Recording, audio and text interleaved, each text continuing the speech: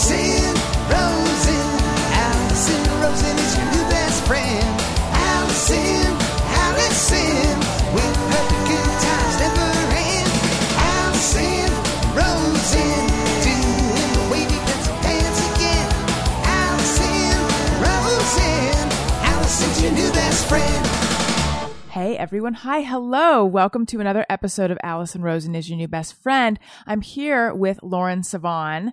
It's her repeat appearance. Very excited to have her on. So much has happened in your life since we last talked. Yeah. You are co-host on KABC with Dr. Drew. That's right. You host Oxygen's Abuse of Power. That's right.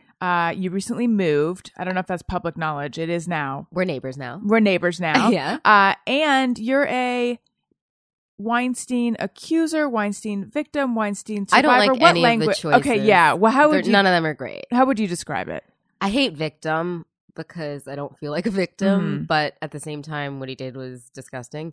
Accuser sounds like I don't even believe myself. I don't like survivor. That's right. Not right either. So I'm still working on the terminology. Right. Yeah. Have you? I mean, how are you? When people are, and we'll get into the story if that's okay with you. Yeah.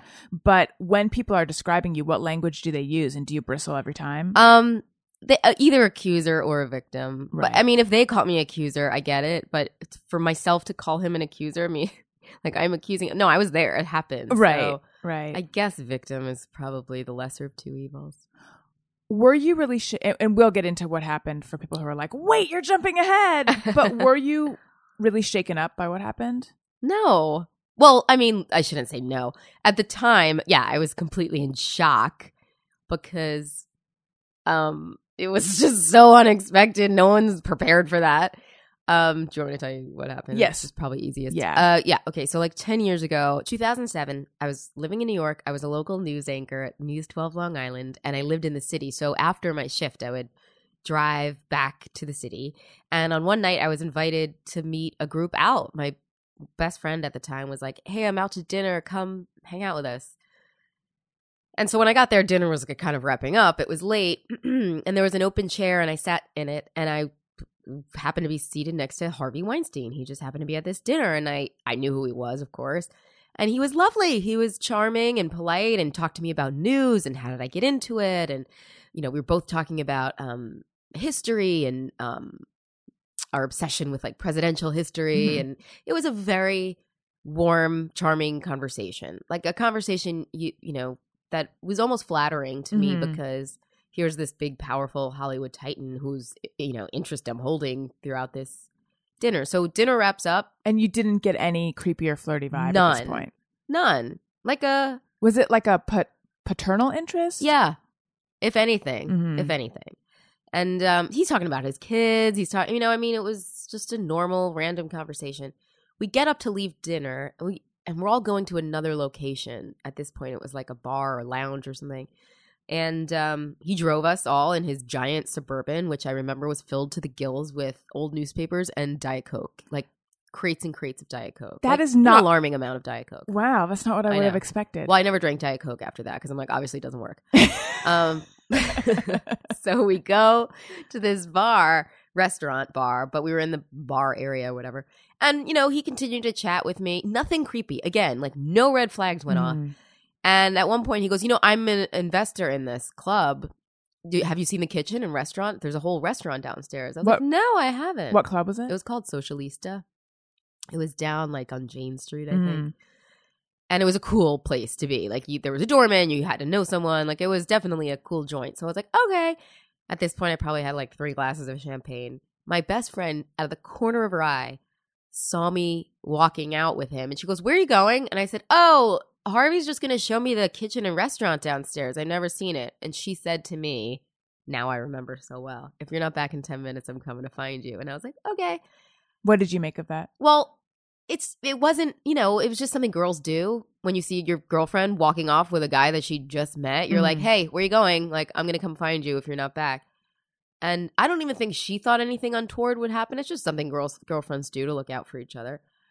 Well, as soon as we walked down the steps into this kitchen, it was completely empty. I thought it would be like a kitchen where things are happening and Bustling. Bustling. Yeah, that was the word I was expecting. It was desolate. There was like one guy sweeping up. And I remember he goes over to that guy. I don't know what he said to him. And then the guy disappears.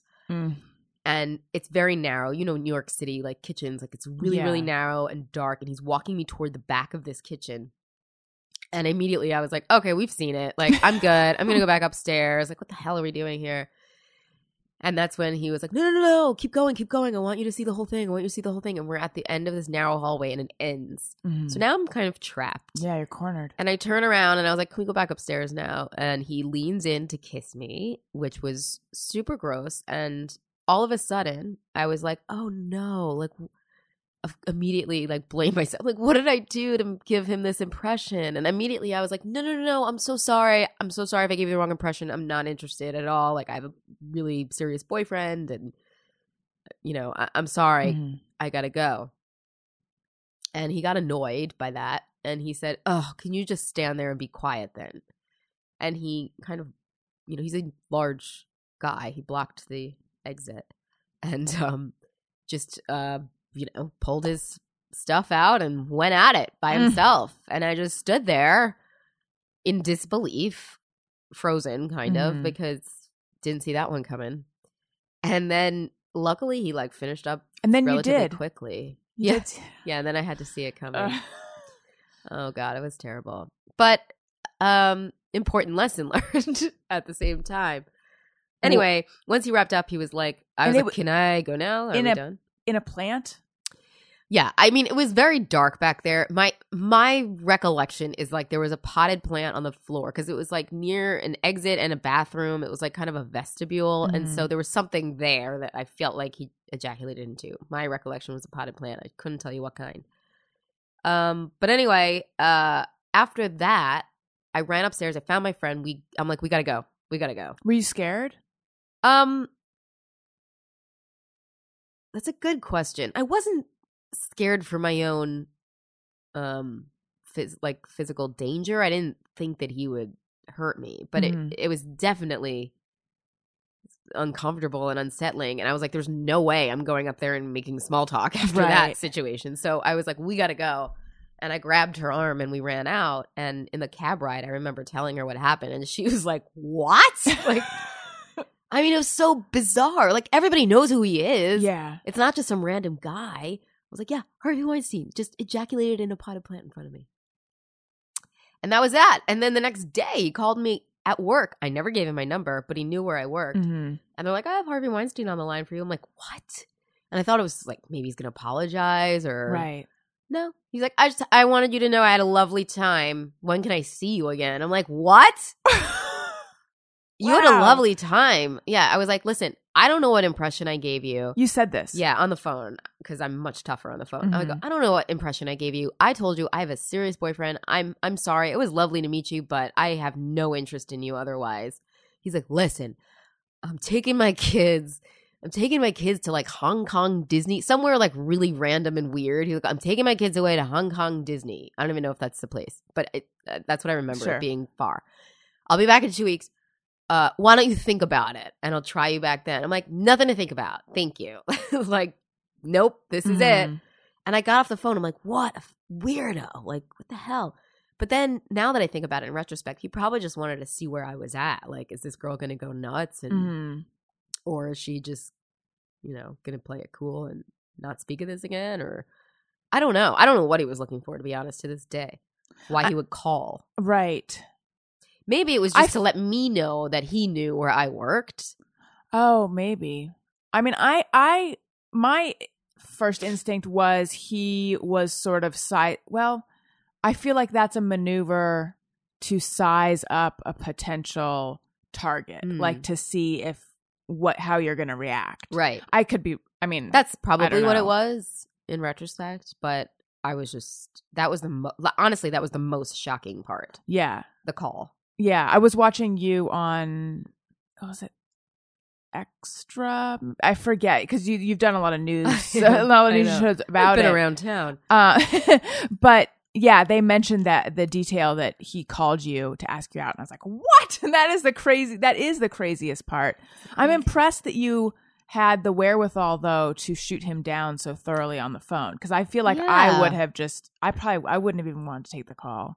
I would have been. I didn't want to take the call. Yeah. I mean, I remember having like chills down my spine when I heard Harvey Weinstein's on the line for you. I'm like, what? Right. But after that, I never heard from him again, which was good. Except, I mean, I moved out to LA a couple years later, and I would see him like when I, covered red carpets and stuff like that, and I would just avoid at any cost having to interview him. Was there ever any moment where you guys made eye contact? Or I did have to interview him once, but it was just he definitely didn't recognize me. That's what I was wondering. Yeah, definitely didn't recognize me, which I was grateful for because it would have been awkward. But at the same time, that moment, I'm like, oh, I should have called him out on a red carpet with a microphone in his face. Like, oh, do you remember me? The girl that you ejaculated in front of in the back of a dark restaurant? And truth be told, I'm assuming that happened to a lot of women because it happened so fast. I mean, we met and it was like an hour and a half later, he's in a dark kitchen exposing himself. I'm like, oh, he has a thing. Like, this is definitely a thing. And I'm a stranger. So I could only imagine women that, have one-on-one meetings with him where he doesn't even have to lure them into a kitchen. Well, you've met some of the other women, right? Yeah, I've met a lot of them now. If nothing else, Harvey Weinstein has great taste because they're all amazing women. They're all like really smart, really clever, really, some of them are still actresses. A lot of them have turned to other things, but there's no dummy in the bunch, there's no one that's vapid or, all of us say the same thing. Like, we can't believe we all fell for this guy. Yeah. So was he friends with your friends? Like, how was it that when you were meeting up with those people, how was he involved in all this? He was pals with Cipriani. I forget his first name, something like super Italian, something Cipriani. And we were at Cipriani's. And I think they invested together and stuff. I have no idea. But a girlfriend of mine was friends with Cipriani. That's the whole reason I ended up at that dinner. I see. Giuseppe Cipriani. That is super Italian. I'm like, it's something super Italian. Did you tell your boyfriend at the time?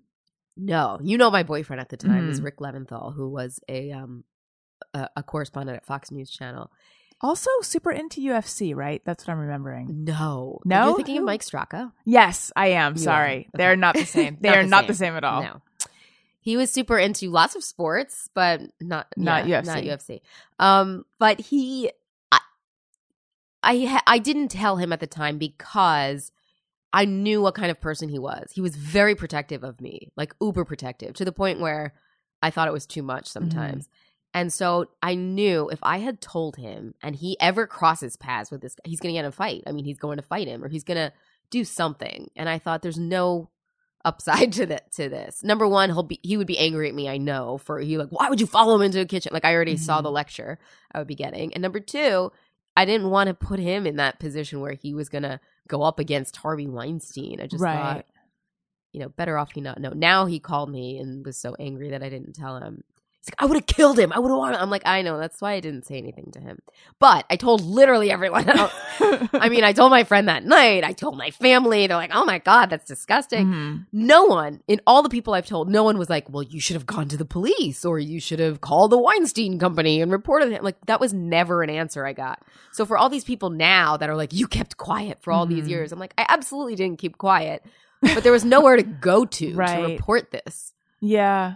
Also, and I feel nervous with with the delineation I'm about to make, but I feel, I wonder if, I'm couching it. I feel a little bit like because and I'm not taking away from what happened, but because he did not physically assault you. No, that's exactly why. Yeah. What evidence did I have? It wasn't even like I had DNA on me. I stood as far away from him as humanly possible. Were you averting your gaze or what did you? No, I wasn't. First of all, thank God it was dark. Second of all, I was looking away the whole time. I was just standing there and not talking as I was ordered to. How long do you think it lasted? I mean, it was relatively quick. Thank God for me. I remember being like, oh my God, how long am I going to be trapped down here? And where's my friend? Is she coming down to find me? I mean, I don't know time-wise. I know that I was so relieved that it seemed to be over fairly quickly. Yeah. So you said this was 2007? And then it was just this sort of crazy, unsettling thing that had happened to you, Yeah, right? And yeah. you told a bunch of people. Did you ever run into anyone else who said, "Oh yeah, he's known for this kind of stuff"? Oh yeah. Anyone that worked in the business or in Hollywood was like, "Yep, that's Harvey. That's Harvey." In fact, one person, an actor, told me a story about Angie Everhart, which now she's come clean with. That's not come clean. I mean, Come forward, yeah. come forward with that story. And they told me that story. I'm like, oh my God, this is a thing. He does this to women. Like, she was sleeping on a boat, and he like. Did you at that point realize have a sense of the extent of it though? Because like no, doing what exposing yourself, I mean, it's awful. I thought he was a Louis C.K. Okay, right? I thought that's what he got off on, and that's his weird thing. You didn't realize that rape was. No, I mean, how would you? No, I had no idea. And I knew he was like a skirt chaser. Like everyone's like, yeah, Harvey and women. You know, like that's kind of his reputation. But I had no idea that he was, you know, that there was assault or rape or anything. And many of the other victims had no idea either. A lot of them thought they were the only one. Right. So, I mean, it was just amazing to me how long this went on, because now that I've met so many of them, the BBC got us all together at one point for a documentary they were doing, and the range in age is so amazing. I mean, there was a 22-year-old who's still anonymous. She hasn't come forward, but she was probably his most recent victim.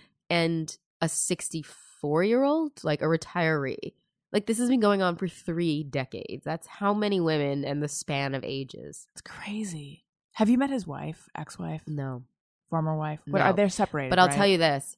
It was literally 3 weeks before he got engaged to her. Because I remember reading about it in the New York Post and my friends sending me like, oh my God, he just got engaged to this beautiful woman after what he did to you. It's so gross. And I just kept thinking like, oh, I hope she has like plastic on the furniture. That was my only thought. Fake plants. Yeah. So then, can you talk about your decision to go public with what happened? I mean, the women that came forward in the New York Times article, like Ashley Judd and Rose McGowan, Catherine Kendall was one of them as well. When that story came out, I'm like, oh, finally, good. Like, someone's finally outing this guy. So I knew that they were telling the truth. And then Harvey came out with his wackadoo apology saying, like, basically calling them liars. He had some weird, like, I'm going to focus on gun control. Like, I don't know what the hell he was talking about in that apology. Yeah. And it wasn't an apology. And so after that, I was like, how dare he call these women liars? Because these women I knew put their careers on the line to never work again in this town. And I'm sure he thought he was unsinkable. And that's how he treated it. And so I came forward basically to just validate their stories. And at first I didn't want to come forward. Yashar Ali, who wrote the article, I was like, oh yeah, I'll tell you the story. I'll tell you everything that happened. But don't put my name on it. Like, I don't want to have this forever attached to my name. But he called me back right before and he was like, Lauren, I just think it'll be so much more powerful if you put your name on it, because you're not an actress. You're not in this business. You're not looking for anything from him. And it might, you know, hold more water. So I was like, okay. It came out on a Friday night. I'm like, it'll be buried by Monday. No big deal. Was that a tough decision for you to change your mind and decide you would put your name to it? Yeah, I thought I'm definitely going to regret this. I don't now, by the way. I'm very actually proud to be a part of this movement. And if I helped anyone else come forward, then it was definitely worth it. And yes, when you Google me, you see this awful Harvey Weinstein story, but look at him now. I mean, he's getting charged. He's just been indicted. So it was definitely worth it. Is there, of all the stuff that's come out about him, is there one story that is the most disturbing to you?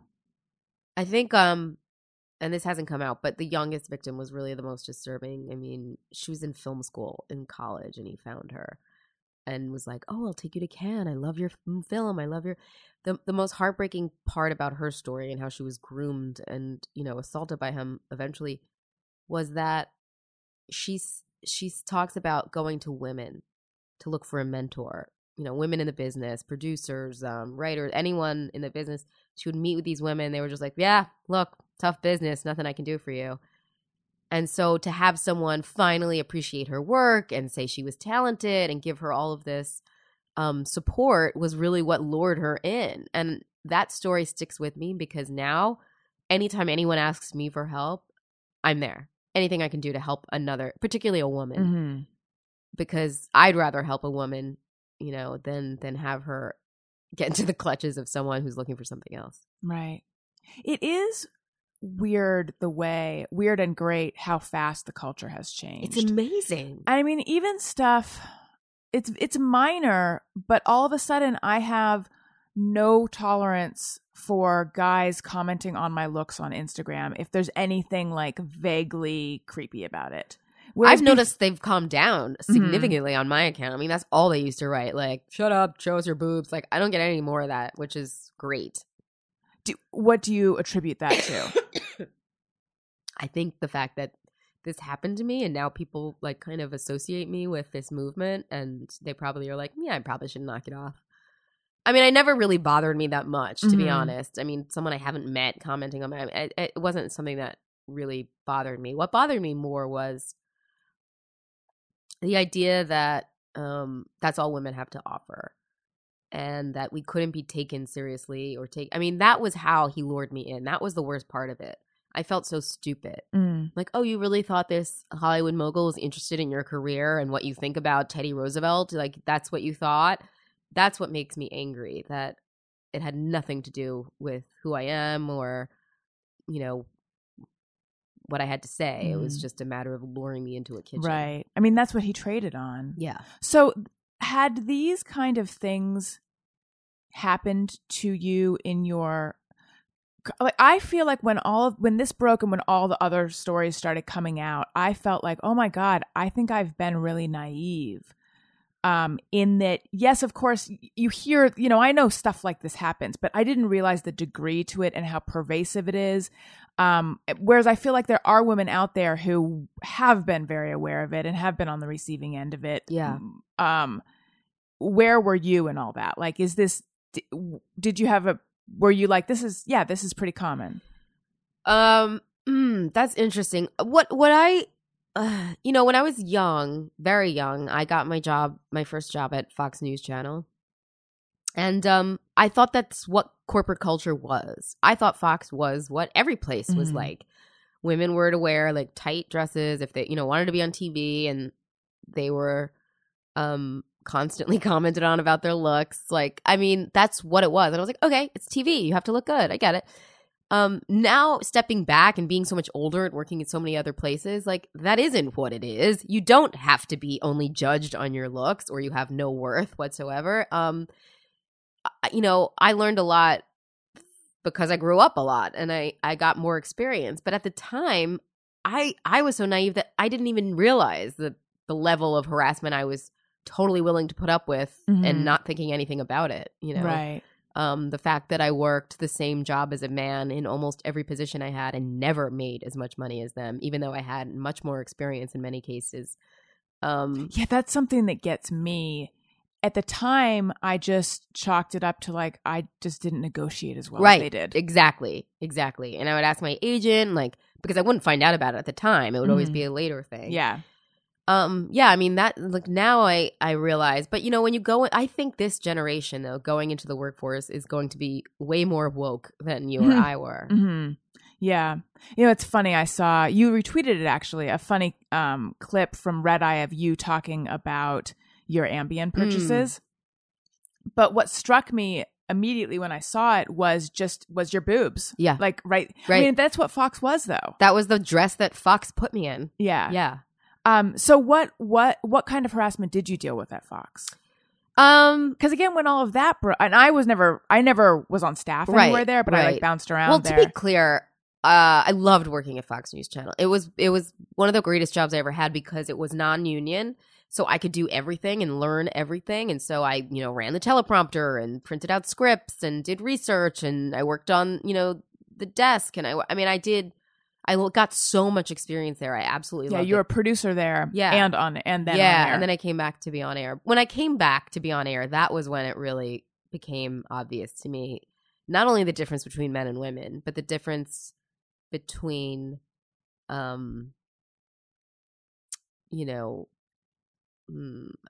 your party affiliation, what you had to say. I mean, if you were just willing to sit and look pretty and toe the line, if you will, you went a lot further there. It was my impression. And Roger Ailes did say like wildly inappropriate comments all the time when you met with him, but he was the king there. I mean, no one got on the air without his approval. And so you're like, oh, great. He thinks I'm pretty. He thinks I'm good enough to be on air. I mean, it was like, I was so grateful for his inappropriate comments instead of being like, that's totally inappropriate. I have so much stuff like that from my career. I would not call it sexual harassment as much as inappropriate sexual interest in me that I was flattered by. Exactly. And I think like, what was wrong with me that I didn't get that is not a thing that I should have been offended. Like married guys showing interest in me, I should have been offended instead of being like, oh my God, he likes me so much. He's willing to risk his. Yeah. So, but I think that's a mentality that girls grow up with. Like that's what we have to trade on. And so, I was the exact same way. And especially it was that flat, especially in that industry where it was like an older producer or something, you know, Yeah. But I saw you talking with Megyn Kelly. Yeah. And you told a story about Roger Ailes touching your diaphragm. Yeah. You know, Courtney Friel, a Yes. mutual friend of ours, she talked about the same thing too. We talk about it now like, oh, that was really inappropriate. But I mean, again, at the time, we were just so starved to be at that place and get on TV. At the time, Fox News Channel had an endless bench of female anchors. I mean, you literally were waiting for someone to get hit by a bus so that you could see airtime. I mean, it was like that. They basically just hired people to keep them off other stations, but they didn't necessarily use you. So when you had a one-on-one with Roger, you really wanted to impress him, and basically the purpose of a meeting would be like, I want to do more here. Like, what else can I do? Like, how else can I serve you? And so I went in for one of these particular meetings, and he's like, asks you to turn around. And again, I didn't realize how inappropriate that was because he's always like laying on his couch with his feet up, like he had some hip problem or something. So I'm like, okay, he can't get up and see me, so I guess I have to twirl in front of him. But the one time he was like, you're good, you're this, you're that, but you cannot project your voice properly, and that's really what's holding you back. And I was like, really? Oh, okay. He's like, yeah, in fact, come over here. I want to make sure you're projecting your voice. I'm going to show you the difference. And he had me come sit basically on his lap because he was like a sofa. And he put his hand under my diaphragm to feel where I was breathing and how I was projecting my voice. And yes, I knew like, oh, this is so weird and creepy. But at the same time, I'm like, he's just helping me with my voice, right? Like he's the head of this station. It's television. I have to look good. I have to sound good. I get it. But I wasn't the only one. Luckily, though, I was never asked to like meet at a hotel or any of that crazy. I think I would have been like, whoa. But I think it also helped that I happened to be dating one of his correspondents at the time. He probably wasn't going to cross that line. Did you know that was happening? Did I know that? No, I didn't. But, you know, it was always weird at Fox because you would see people come up out of nowhere and like get a ridiculous amount of airtime.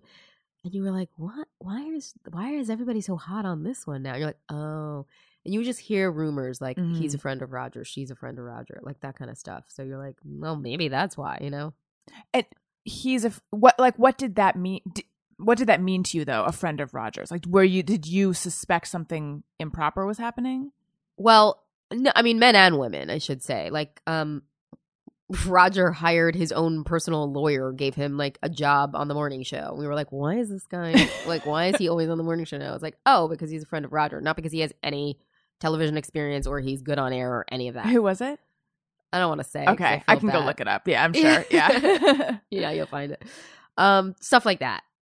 And then O'Reilly, that was the same thing. O'Reilly, I was definitely suspicious. I think everybody knew who he was screwing around with at the time because all of a sudden they would be on his show all the time. And that was like the prime time spot to be. If you had a book to sell, going on O'Reilly was a gold mine. It's like the Oprah of Fox News. It was the Oprah of Fox News. Absolutely. Of cable, really. Yeah, when all the Fox stuff came out, again, that was another one where I'm like, I was there so frequently and I had no idea. Yeah, but I mean, I didn't either. I mean, it was a big place. There were a lot of people. I had suspicions of who got where because of why, but I had no idea people were being like propositioned in hotel rooms and on the show, off the show, and I had no idea all these payouts were going on. My God. People were making millions of dollars by being hit on and denying it. Yeah. It's kind of crazy that it didn't come out earlier. Yeah, for sure. Super crazy. Okay, changing subjects. Okay. For just a second, I need to talk to you guys about Ritual vitamins. It's the only omega-3 that actually tastes good. So have you seen these Ritual vitamins? No, what are they? They're vitamins for women, because for a woman to get like all this dietary stuff you need, there's so many different. I know when I was pregnant, there were so many different pills I had to take to get everything. This like kind of covers everything that you need in one pill. They're vegan, they're non-GMO, they taste good, they have like a mint essence in them. And are they chewable? No, it's a pill, and it's a capsule. And I wish I had a bottle, and I gave them to Allie Ward because she was very interested in them. So I don't have them here to show you. But they are really they're unusual looking. It's a clear capsule, and there's sort of like what looks like little balls suspended in an oil, and what it does is they're beautiful. That is exactly.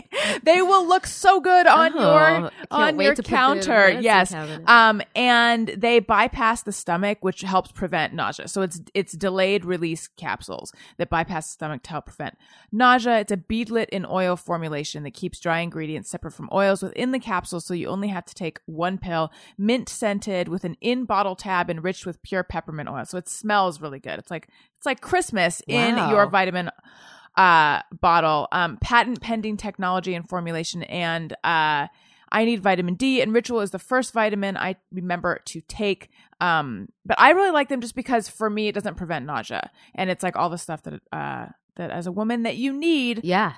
And you don't have to then have like a whole bunch of different like bottles. Exactly. Subscription based, no gap in nutrient levels. And if you forget a few days, you can snooze your order until you catch up. Forget everything you thought you knew about vitamins. Ritual is the brand that's reinventing the experience with 9 essential nutrients women lack the most. If you're ready to invest in your health, do what I did and go to ritual.com/Rosen. Your future self will thank you for taking Ritual. Consider it your lifelong health 401k. Why put anything but clean ingredients backed by real science in your body? Go to ritual.com/Rosen. And if you go to the website, you can see where like everything in the vitamin was sourced, and you can get all sorts of info. Awesome. If you want to. Okay. All right. So when we last talked, I think you were doing Good Day LA, and then you were an anchor at KTLA. Yeah. Right. With Bobby. Yeah. And I came on a few times. Right. I had the most fun. It was awesome. And then you weren't there anymore. I was not. What happened? That's a great question. I wish I knew what happened. I mean, look, this business is really subjective, and we had a new news director come in, and initially I was really excited because it was my first woman news director that I'd ever worked for. She was not a fan of mine. She just didn't like me, thought that I was too much, I guess, would constantly say things like... But that's the best part of you. I thought so. I think people related, Yeah. But she wanted a very straight teleprompter reader, and I wasn't really her cup of tea. And so she moved me to a bunch of different shifts. I was fine, still reporting. You started to say that she would say stuff to you like, "Oh, about my social media." She, and keep in mind, I was freelancing at this point, like I wasn't under contract. So she's like, "Yeah, I asked." I asked the head company in New York, like I asked the folks in New York what we could do about your social media. I go, what do you mean? She goes, I mean, what our rights are to contain your social media. I know you're not under contract, but some of the things on there I find disturbing. I was like what? And she, would pull out this or that. And I was like, those got the most hits. Like, what are you talking about? Like, that's just who I am. I mean, keep in mind, it was nothing racist. It was nothing, but yeah, I'm sure it was different than most of the other people on the news. And also keep in mind that any interview I ever got while I've been out in LA has been through my social media, not because they saw me on Good Day LA, not because I covered some story. It was like, I follow you on Instagram and I had to have you come in here, or I saw you on Twitter, I have to have you come in here. So there was no way I was going to give that up. And I don't know if that's what she was asking, but that's what she implied. Mm. And then when this Harvey Weinstein story came out, it was very mysterious. I called my news director. I called my assignment editor when the New York Times story came out. And I said to him, I have an amazing Harvey Weinstein story. Like, I have an amazing Harvey Weinstein story. Like, we should tell it on the air. And I was told, don't worry, we have so-and-so covering it, like some dude. We're on it. Don't worry about it. I'm like, no. I don't think you understand what I'm saying. And they're like, no, don't worry about it. We're fine. I was like, okay, weird. And then I told the story to Yashar Ali, and of course he went ahead and printed it. And all of a sudden I got like relentless calls for interviews. And I kept calling my news director saying, I don't know what to do. I'm getting all these calls for interviews. I don't know if I should do them or not because you're my station that I work for, and I assume that you would want me to come on your air and talk about it first there. No response. Never called me back. Never responded to my emails. My agent called. Never called him back. Never responded to his emails. What did he think was going on? My agent was like, do the interviews. Like this, I've never seen anything like this. Yeah. I've never just been ignored by a news director, especially like during a time like this. So I did. So I went on Megyn Kelly and I did all these other interviews, and I went. And as soon as it came out publicly, I was taken off the schedule. They just didn't have me on the schedule anymore. And I tried to get an answer, but of course she wasn't returning any of my calls. And I heard like through the grapevine of another manager that worked there, well, she felt like if she had you on the air, she would have to have Bill O'Reilly's accusers on the air because it would seem biased. And I was like, what? Is that not the most wackadoo thing you've ever heard? That is. It was so you weird. Worked there. I worked there. Yeah, I was an employee. That is why you would, I mean, in addition to it being newsworthy, that is why you would be telling, like, why wouldn't I tell the story on the station that I work for? That's the difference between you and the Bill O'Reilly accusers. Yeah. And by the Bill O'Reilly accusers, like, they were paid off. They have non-NDA. Like, they can't come forward. So it was that. And then when I finally was put back on the schedule, it was like the worst reporting shifts, like weekends or really odd times. They wouldn't let me cover anything to do with the Me Too stuff or anything. And I was like, what is going on? And meanwhile, like Bobby D, who still worked there, he's like, Lauren, there's a graphic up. We have a graphic of all the accusers with your face on it. And it just says reporter. I mean, it was so silly. Like, I worked there. It was crazy to me. And I told my agent, I'm like, I don't care. Any other job. Like, this place was the only place that not only didn't support me at all, but banned me, really, for having this happen to me. It was a terrible feeling. Like, I had done something wrong. Yeah, that's so bizarre. And so, like, what was the time period of all of that? Or how long was all of that? Story came out in, like, October. I would say, I filled in, like, over the holidays here and there, but not really. Like, usually Christmas time, I worked every shift because I'm Jewish and I never took off. So I would be anchoring Good Day LA. I would be doing They were like, yeah, we don't really even need you this holiday season. I was like, what? Like, yeah, you do. Like, I know everybody's taking off. Like, come on. That's when I just realized, like, they don't want you at all. Were your feelings hurt? Yeah, big time. Not for all the people that worked there that I knew and loved, because they all contacted me individually and said, like, wow, I'm so proud of you, and good on you for sticking up. But the management there, I absolutely was devastated. I had put in 6.5 years at that place, and I did any job and any and everything they ever asked. I mean, I flew in the traffic chopper and I did weather when they asked me to, even though I don't know anything about weather. And I felt like that's how you treat me because this thing happened to me. It was just really upsetting. Yeah. Did the news director ever have a conversation with you? Never returned any of my calls. And I caught her in a hallway once when I was filling in on some random shift. She was like leaving. And I said, hey, I'd really like to talk to you. And she's like, yeah, swing by my office. We should talk. Swing by my office? Like, no, making it like you should. She's like, I got to go. Swing by my office. And I was like, oh, you know what? I don't even want to hear what she has to say. It was just really, it was upsetting. And it literally was the only place that I felt wasn't supportive at all. That's so disappointing. Yeah. Big time. Because I will tell you this, it's not a Fox thing.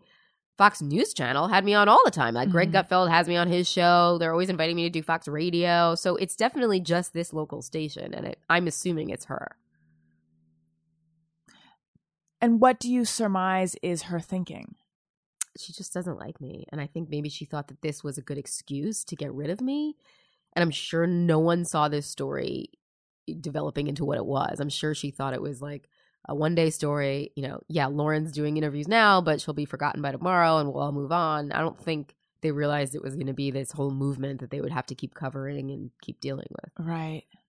I mean, these obviously all speculation. I've not spoken to anyone over there in management.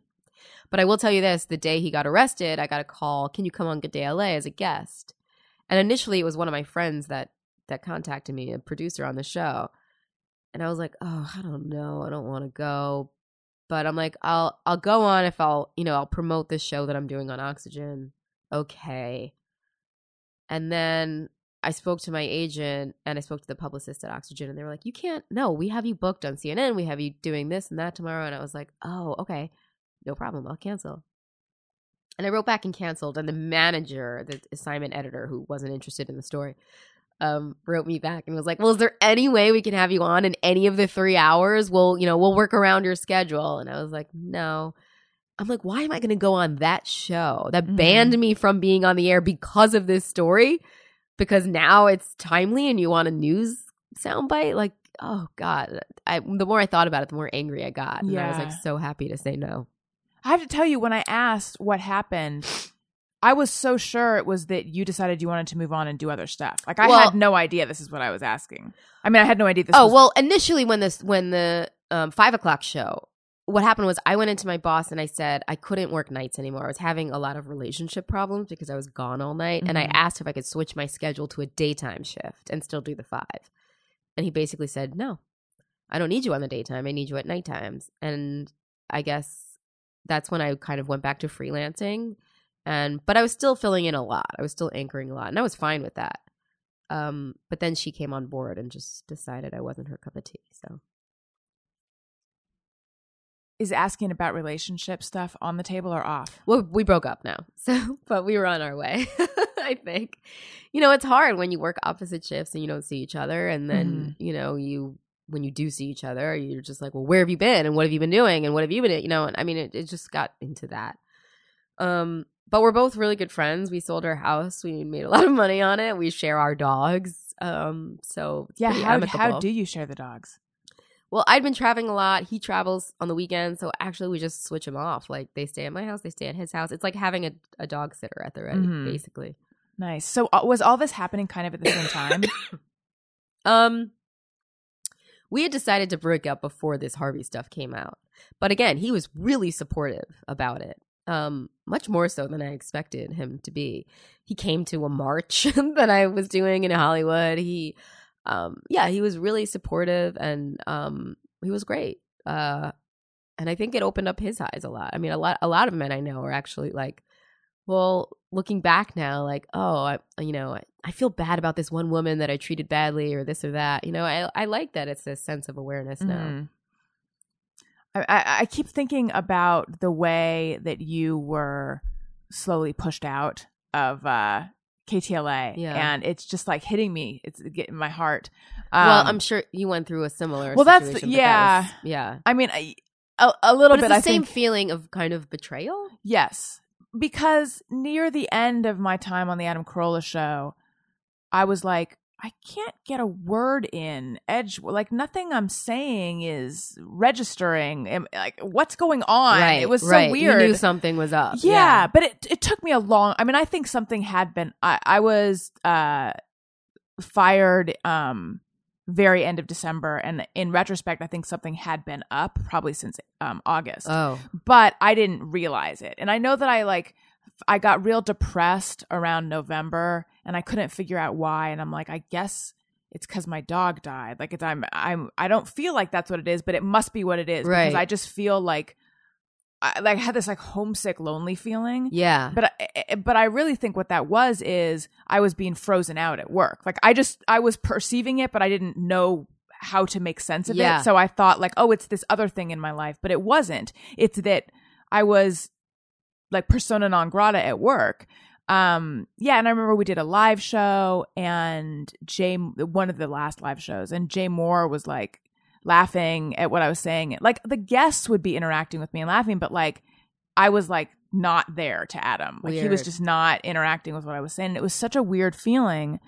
It's a betrayal, and it's a like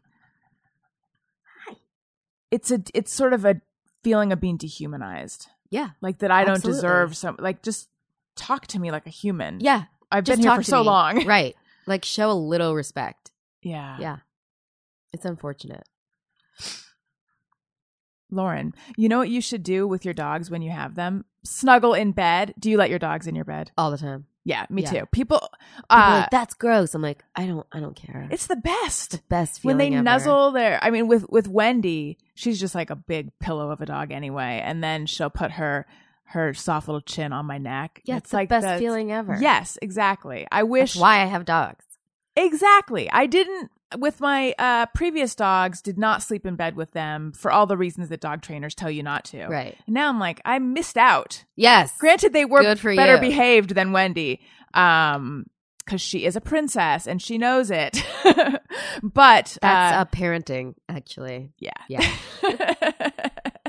But the bed that you're going to want to nuzzle with your dogs in, or just want to sleep in general, is Casper. Support for Alice and Rosen is Your New Best Friend comes from Casper, a sleep brand that continues to revolutionize its line of products to create an exceptionally comfortable sleep experience one night at a time.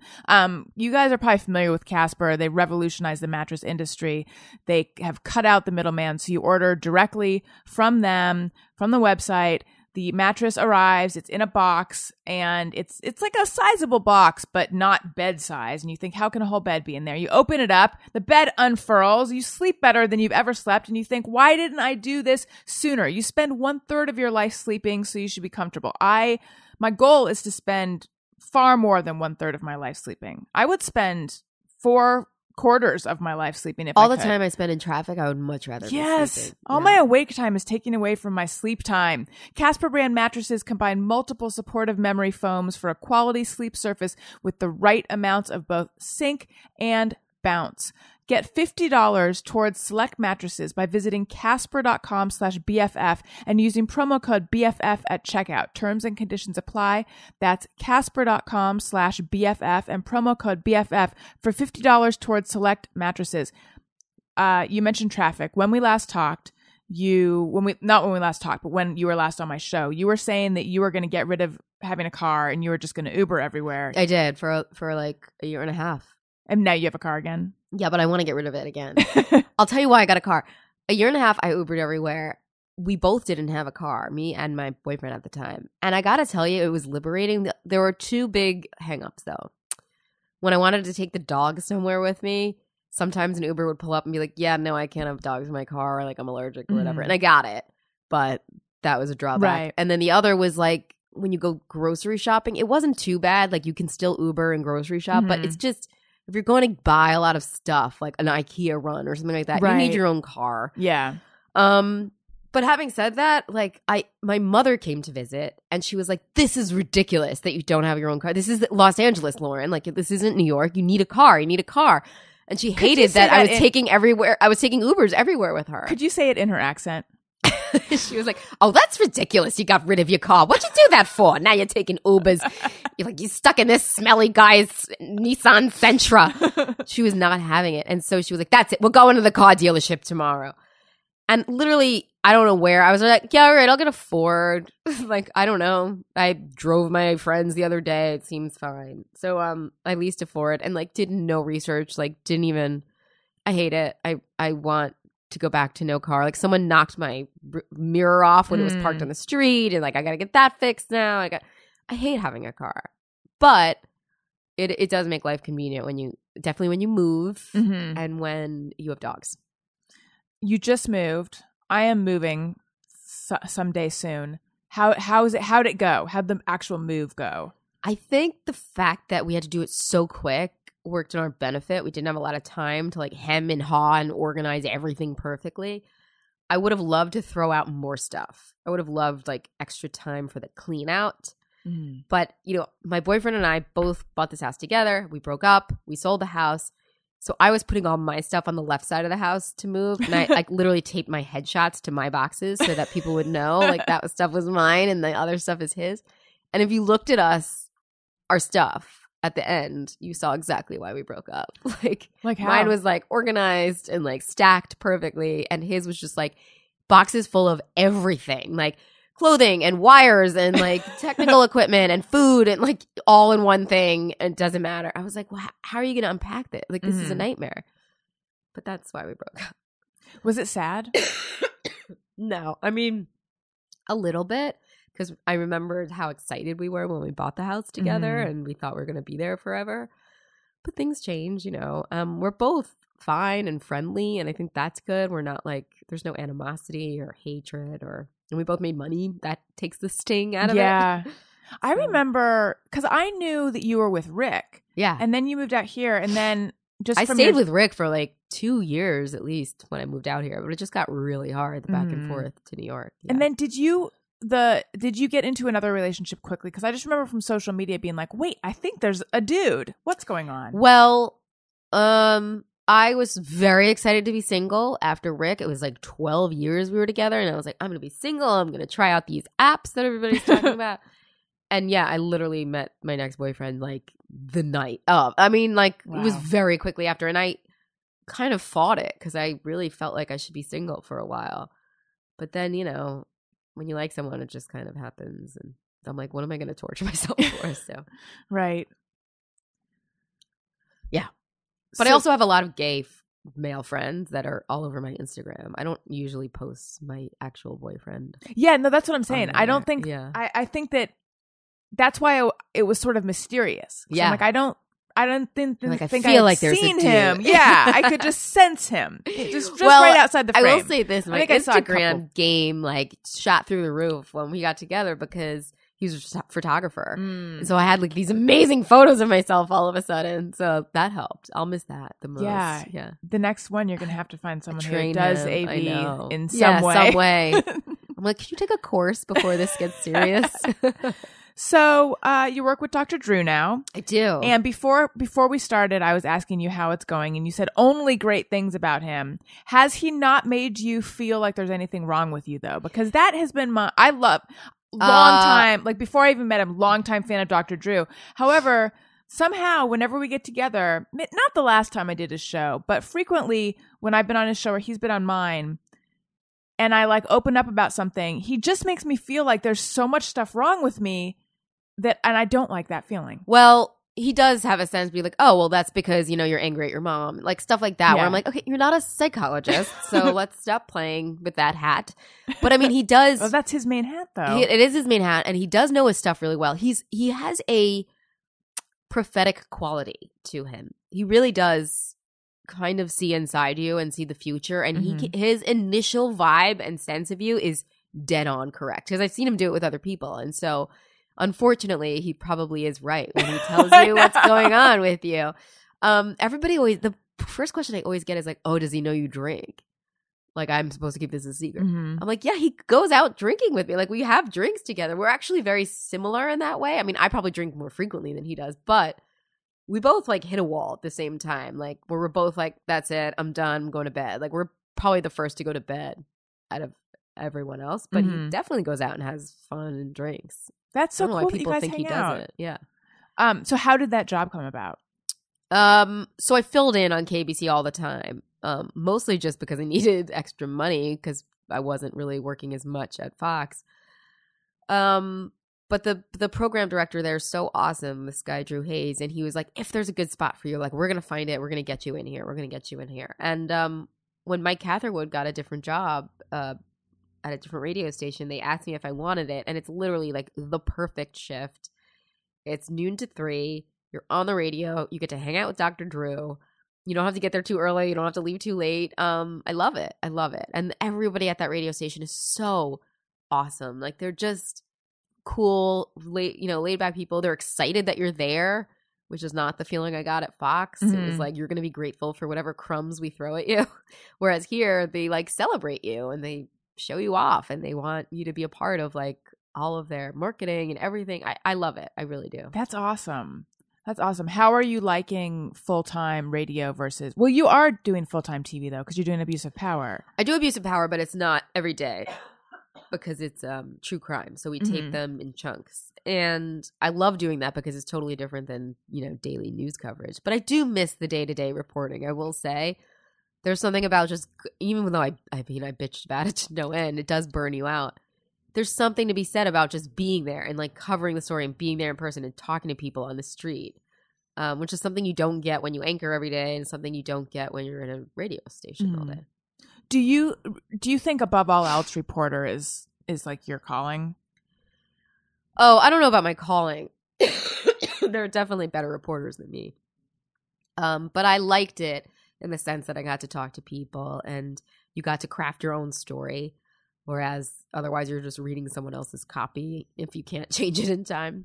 I like that aspect of it. But ideally, I love doing both. I loved anchoring a show and also reporting because you got the best of both worlds. The anchoring is great because if you have great chemistry with your co-host, which I did with Bobby, it's just fun. I mean, it's literally an hour of fun. And people recognize you when you anchor because they see you on TV every day. So when you do go out and report, they're more apt to come up to you because they know who you are instead of another reporter that perhaps they don't see every day. So it definitely helps in that game to get the story. Right. Are you Drew's co-host? Yeah. That's Do we make the same? No. We don't, in case you're wondering.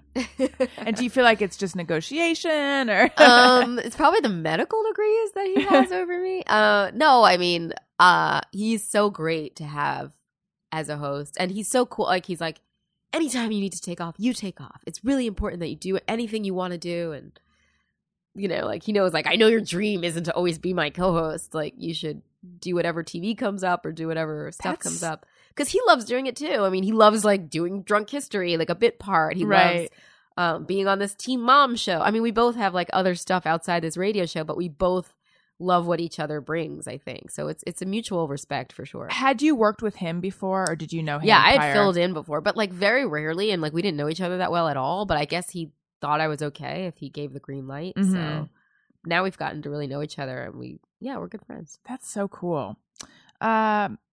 You know what else is so cool? What? It's Brandless. Have you heard of Brandless? They're amazing.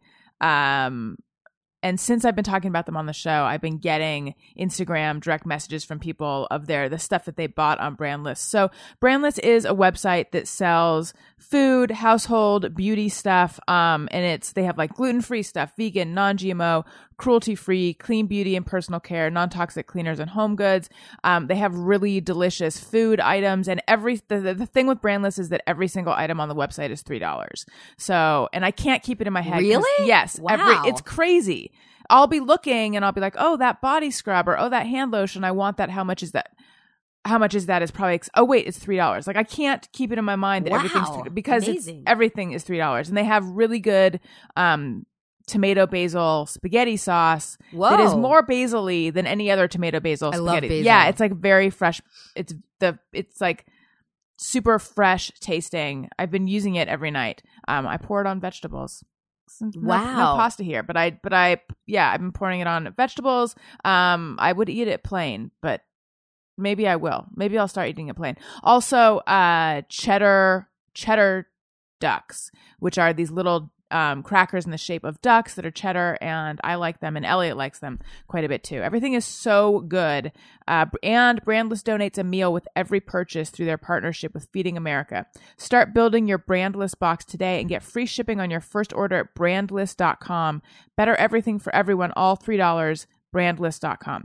Okay, let's do just me. I'm literally just trying or it out. Everyone. You're just what? I need to get on that website. Oh, yeah, you do. Yeah. Brandless.com. They have so much good stuff. Amazing. Okay. All right. Let's do just me or everyone. I want to take a moment to remind you guys I have a book out, Tropical Attire and Courage and Other Phrases That Scare Me. Go to AllisonRosen.com, and then there's an array of links that you can click that'll take you to Amazon where you can buy the book. It's in all formats, and buy it. And I'm on Patreon, patreon.com/AllisonRosen. There's different reward levels. You can get bonus content, so much access to me. You'll beg me to leave you alone, etc. Patreon.com/AllisonRosen. Okay. Just mirror everyone. Sometimes I ponder on something I have thought or done. Is it just me or everyone? J.L. Stivers says, before a customer service phone call, I always press the button indicating I'll take a satisfaction survey after the call because I probably incorrectly think the agent will try harder and then never take the survey. I never do that. I'm so quick to hit like, no, I will not take your survey. Oh, I What do you like do? the I strategy know. thinking. I'm wondering though. if I should have always been doing this. What do you Huh. think? I always say no immediately. I'm like, who's got time for that? Yeah. Nonsense. Yeah. But, or sometimes they ask you in mid conversation, like, by the way, would you be willing to take a survey at the end of our call to see how I'm like, because you don't want to offend the person. Right. So then you do it. Ugh. I just wonder if you do get better service if you say that. Maybe you do. I feel like JL Stivers might be onto something. I need to crack some. We need an investigative piece on these telemarketers, like what they can and can't tell. You know, You should do it. Yeah. It's You're gonna the be my person to next do it. Pulitzer. Okay. A Kimmy thing says, the older I get, the more I add an S to stores that don't have an S on the end. Nordstrom is my mothership, and damn it, if I didn't just call it Nordstrom's, who the hell am I becoming? Well, I didn't realize it was Nordstrom, not Nordstrom's. Oh, I always say Nordstrom's. Really? And you haven't gotten viewers or listeners letting you know that you are wrong? Because I've been corrected before. Oh God, now well, I say Macy's. It's not. It Macy, is Macy's. right? It's Okay. Macy's, but it's Nordstrom. And it's Bloomingdale's, Yes. but it's Nordstrom. Mm-hmm. Where did you get it? I got it at Nordstrom's. I think I say Nordstrom's. It sounds right. It does sound Nordstrom should right. change to accommodate us because it just sounds right. Okay. Rambling Kite says, hate when websites make you click a phrase that makes you feel bad about yourself when you want to exit a pop-up. For example, I don't want to save 15%. I don't want to lose 5 pounds fast. At the grocery store, when you're paying with a credit card, it's like donate $2 to, children's cancer. Right. Like $1, $2, no. Or something that Yeah. always makes, I always feel like such an asshole when I just don't. Same. Yeah. Yeah, it's unavoidable. It's very, That's how they get you. that is how they get you. Ray Morgan says, when I was a kid, I thought Frankenstein was the name of the monster. So when I heard Frankenstein's monster, I thought the monster made another one. I think everyone thought that. Wait a minute. Frankenstein is not the name of the monster? Frankenstein is the doctor. Oh my God. I know. Really? Yes. How did I feel like I even read the book and I don't know that, like back in school. It is a good book. But I mean, everybody calls it Yes. Frankenstein. Like when you dress up for Halloween, Hollywood. for Hollywood or Halloween, people assume you're dressed as Frankenstein. Exactly. So I think that's common.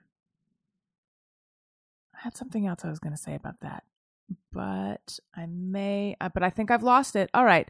Misa Evans says, every time I leave the house with the crock pot cooking, I expect the house to have burned down when I return. This is a true, wonderful Just Mirror Everyone, given that Just Mirror Everyone started because I was near my apartment and a fire truck went by and I'm like, uh-oh, is my apartment in flames? Is it headed to my house? I think this every time. Is this just me? Is this everyone?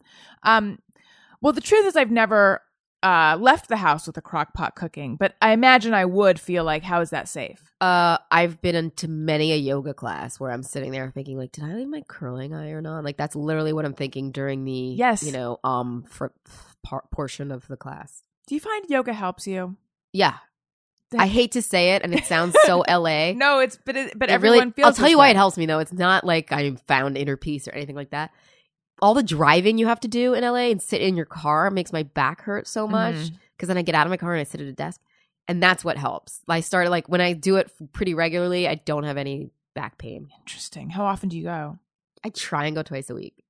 Are the classes super long? Because I cannot deal with the long classes. If it's anything over 60 minutes, yes, I'm out. And if they had a 30-minute one, I'd be in that one.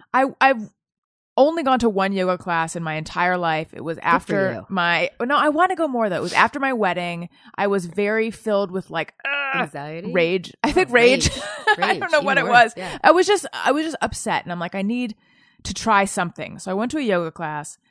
I loved that the teacher, maybe all yogis, yoginis, I don't know, maybe they all do this, but anyone who was late, when they would walk in, he would go, "Welcome. We've been waiting for you." Oh, wow. I love this. Passive aggressive. No, but to me, it was just like welcoming. Oh. Yeah, it wasn't snide at all. It was just like, interesting. thank you. We've been. I would have been like, I get it. I'm late. I get it. He didn't mean we've been waiting for you, like we've been holding the class for you. Just like we've been looking forward to your arrival. Oh, interesting. Yeah. But I swear it was like 2 hours. It was so long. Oh, whenever I see it, it's like 85 minutes. I'm like, 85 minutes? That's Who probably has what that kind of was. time? Like, no way. Yeah. Sebastian Stoker says, I can't help treating the emptying of my bagless vacuums canister as 1/3 science experiment, 1/3 treasure hunt, and 1/3 contest. Oh, I just regard it as 100% gross. I don't like that. Emptying that big thing of like hair and yeah. fuzz. It's just hair. It's all my dog hair. I live in like a snow globe of dog hair. That's all. Mine's completely full with dog hair. And then once I get all that, I empty it out, and then I can really vacuum the dirt. Mm-hmm. Are you a pretty clean, organized person? No. Really? It sounds like but I'm you not are. anal. No, I'm not. I mean, when I clean, I really clean, but I'm not like... I'm You're not like Monica from Friends? No. You don't need a vacuum to wish. clean your vacuum. No. Okay, and lastly, Leanne Ward says, not only do I not mind if my husband snores, I'm relieved for him because it means he's sleeping and I know that he needs his sleep. I know this is just me. Yeah, that's just you. That's just you. That's just you. But that means you're a better person than we are. Also, your husband should see a doctor. No, really. Right. It means something's wrong. You think any snoring does? That's what Dr. Drew told me. Really? Yeah. Could he talk to my husband and my dog? Dr. Drew's like, it's the beginning of something. Like, you shouldn't be snoring. Any snoring. Interesting. Yep. Yeah, my dog snores really heavily, too. Yeah. But I know she's not long for this world. Oh. So bless her. Like, whatever she wants. Lauren Sivan, it was delightful having you on. Always a pleasure. Tell everyone, plug all your stuff. All my stuff. So, obviously... I'm on Twitter. It's my own name. Instagram, someone took my name. So I'm Idiot Sivan on there. And you can catch my show, Abuse of Power, which if you like true crime, you'll love this show. It's on Oxygen. Just look it up on your local whatever. You can catch me and Dr. Drew on the radio on 790 KABC here in Los Angeles. We're also on 810 up in San Francisco. And you can listen online wherever you find podcasts. What else? That's it for now. I feel like you canvassed it all. Yeah. Check out Abuse of Power. I was watching it last dope. night with like my fingers in my mouth. Like so good. Yeah. We found really good stories this season, all of them. Yeah. Where do you guys film that? All over the country and all over. I was like, I really want to be in one of the reenactments. Like, just slip me in somehow as like one of the victims or something. They're like, we can't. I'm like, you blur them out. Like, Yeah. you can't see who it is. They keep pushing for that. I know. That's They'll my come acting around. goal, to be in a reenactment of a true crime. Yeah. Thank you again Thank for doing you. the show. Listeners, thank you for listening. Follow me on Twitter and Instagram at Allison Rosen. Go to my website for everything else, AllisonRosen.com. I love you. Goodbye.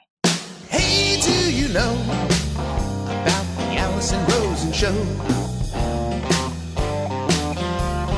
We had a good time